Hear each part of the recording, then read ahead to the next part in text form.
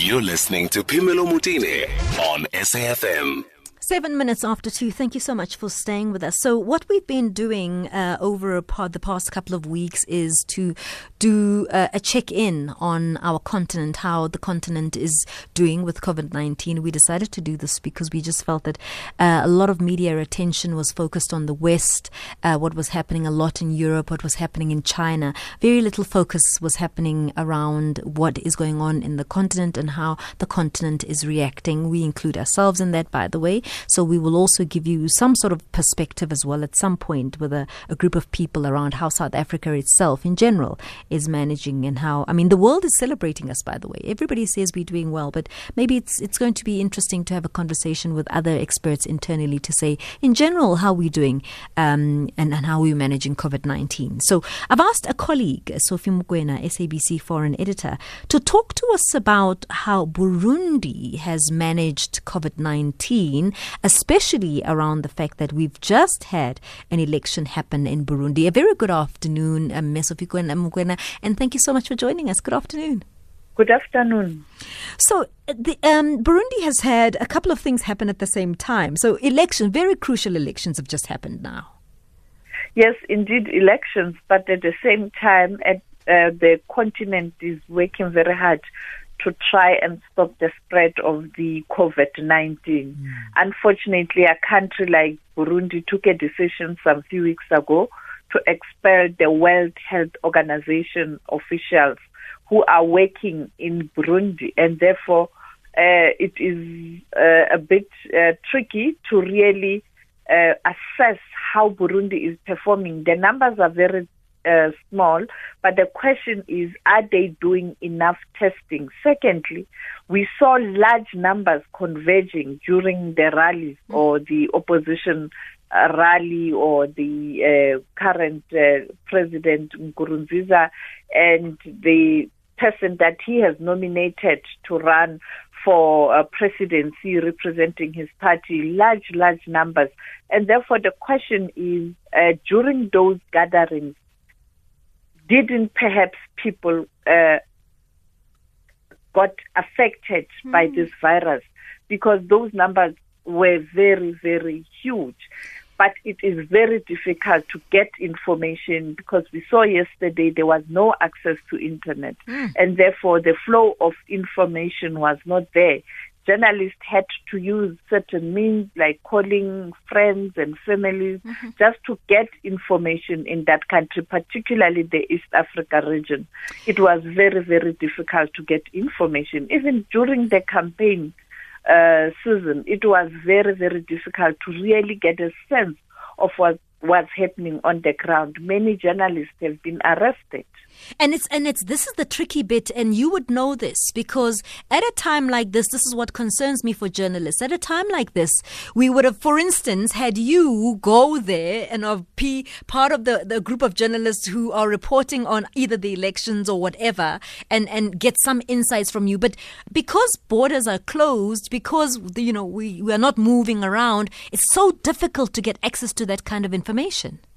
It is very difficult indeed. COVID-19 has grounded most of foreign journalists or the correspondents. They can't even cross borders or even in their respective countries. There's no free movement. While journalists in most countries are regarded as essential workers, it is very difficult because sometimes the security officials don't understand and therefore it is very, very difficult. We are really grounded. We are correct. Perhaps SABC could have been in Burundi. You would recall that the last elections in Burundi, we covered the elections. From Burundi, we then went to Kenya to cover Obama's visit on the continent. But this time around, it is very, very difficult. We can't because borders are closed, but also for the safety of journalists, you cannot travel, particularly in areas where you think you might be vulnerable, and also using the airlines this time around. It's very difficult, and we know that some infections happened because of movement of people, goods and services. You see the East Africa region, there's a serious problem of truck drivers, people traveling from either Kenya, Tanzania, Rwanda, in that East Africa region. Those truck drivers, most of them have tested positive, and they have that whole thing has led to tension in that region where the three countries are accusing each other. So it is very, very difficult to really be on the ground outside where you are to get information. But thanks to technology, you still have Zoom, you still have Skype, and also telephones, emails, and social media to get information. And we are undated with information, particularly ordinary people on the continent who interact with us on social media. We do get information, and timelessly so. I mean, I always get information and stories from the region in the morning. When I wake up, my social media is flooded with information. We do follow up. And that is why we are still leading in terms of information on this COVID-19 coverage on the continent, around the world, and in South Africa. I'm interested in how information then is flowing within the region itself. Let's stick with Burundi, for instance.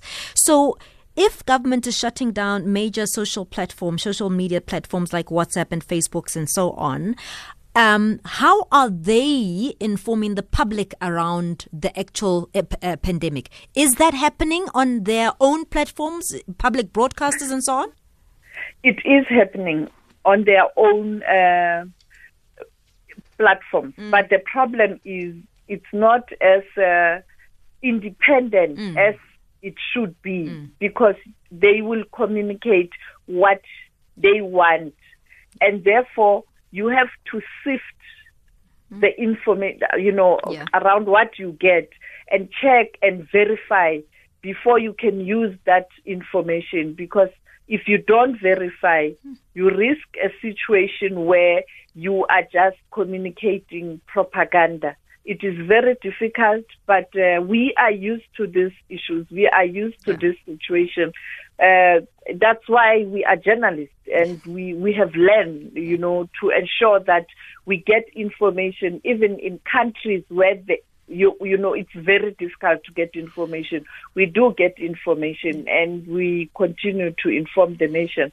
And that is why Saraki Mane, our East Africa correspondent, will be reporting later today in terms of what's happening in Burundi, whether counting has started and what's happening, even though it's very, very limited. But at least we will have information and perhaps give updates in terms of what is happening there. I mean, yesterday, many people were calling, asking whether I have information around Burundi, and I directed them to SABC News Channel because I knew that Sarah was able to get information also from journalists who are in Burundi. Yeah.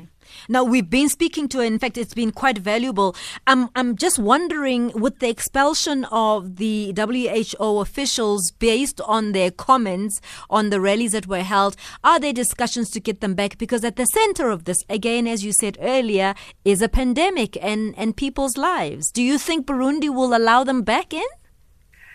Last night on African Perspective, when President Pierre was in conversation with the director of WHO in the Sub-Sahara region, Dr. Matshidiso Moeti, she indicated that they will continue to engage the government in Burundi, and they are hoping that they will find a solution. And later, perhaps the WHO officials will be back in Burundi to do the work. And there's also pressure from international community to ensure that they go back, because if you don't assist Burundi to manage this COVID-19, it will be a problem for East Africa, and by extension, it will be a problem for the continent and at the end of the day, the whole world, because COVID-19 is a problem for all countries around the world, because we live in a global village where there's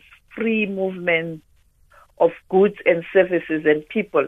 And we know that at some point in time, even though many airlines are not operating, they will operate. That is why the director of WHO in Geneva, Dr. Tedros, said, you can't say you have this vaccine and you'll give it to your own community only, you will not share with other people, because those who don't have that vaccine might find themselves in your country and they will infect your own people.